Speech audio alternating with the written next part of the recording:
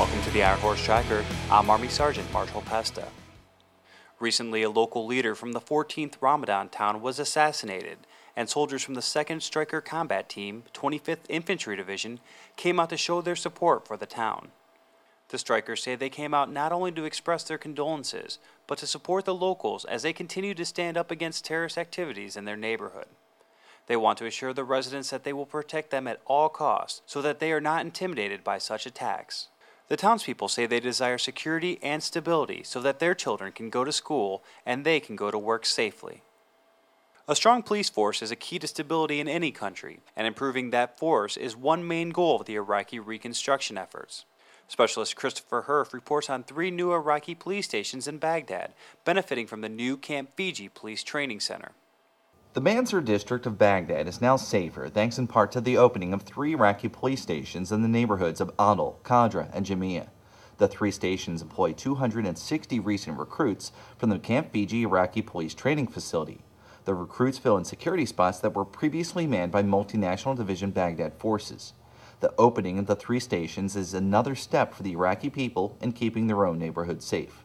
Even though the new recruits are graduates from the Iraqi Police Academy, their training will not stop as coalition forces want to build the strongest police force possible. Throughout the next few weeks, coalition forces will train the new Iraqi police on various tactics to continue developing their skills. Captain Azad, commander of the Adel police station, says it's time for the Iraqi policemen to take control of their neighborhoods. Reporting from Multinational Division Baghdad Public Affairs, I'm Specialist Christopher Herff. And now, this week's Moment of Valor. Sergeant Clint Williams, with the 1st Battalion, 10th Cavalry Regiment, 4th Infantry Division, moved out with the squadron's quick reaction force to an improvised explosive device strike. When they arrived at the blast site, they cleared the area, making sure no one was harmed in the attack. As they searched the area, a secondary explosion went off 10 feet from Williams. Sergeant Williams suffered wounds to his legs and right hand, but still returned accurate and devastating fire from his M203 grenade launcher. After using all of his rounds, Williams determined they needed more firepower to gain the upper hand.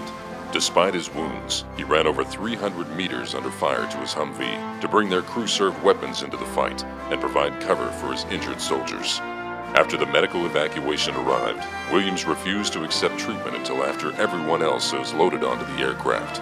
For upholding the finest traditions of combat leadership and selfless service, the Army awarded Sergeant Clint E. Williams the Bronze Star Medal with V-Device for valor.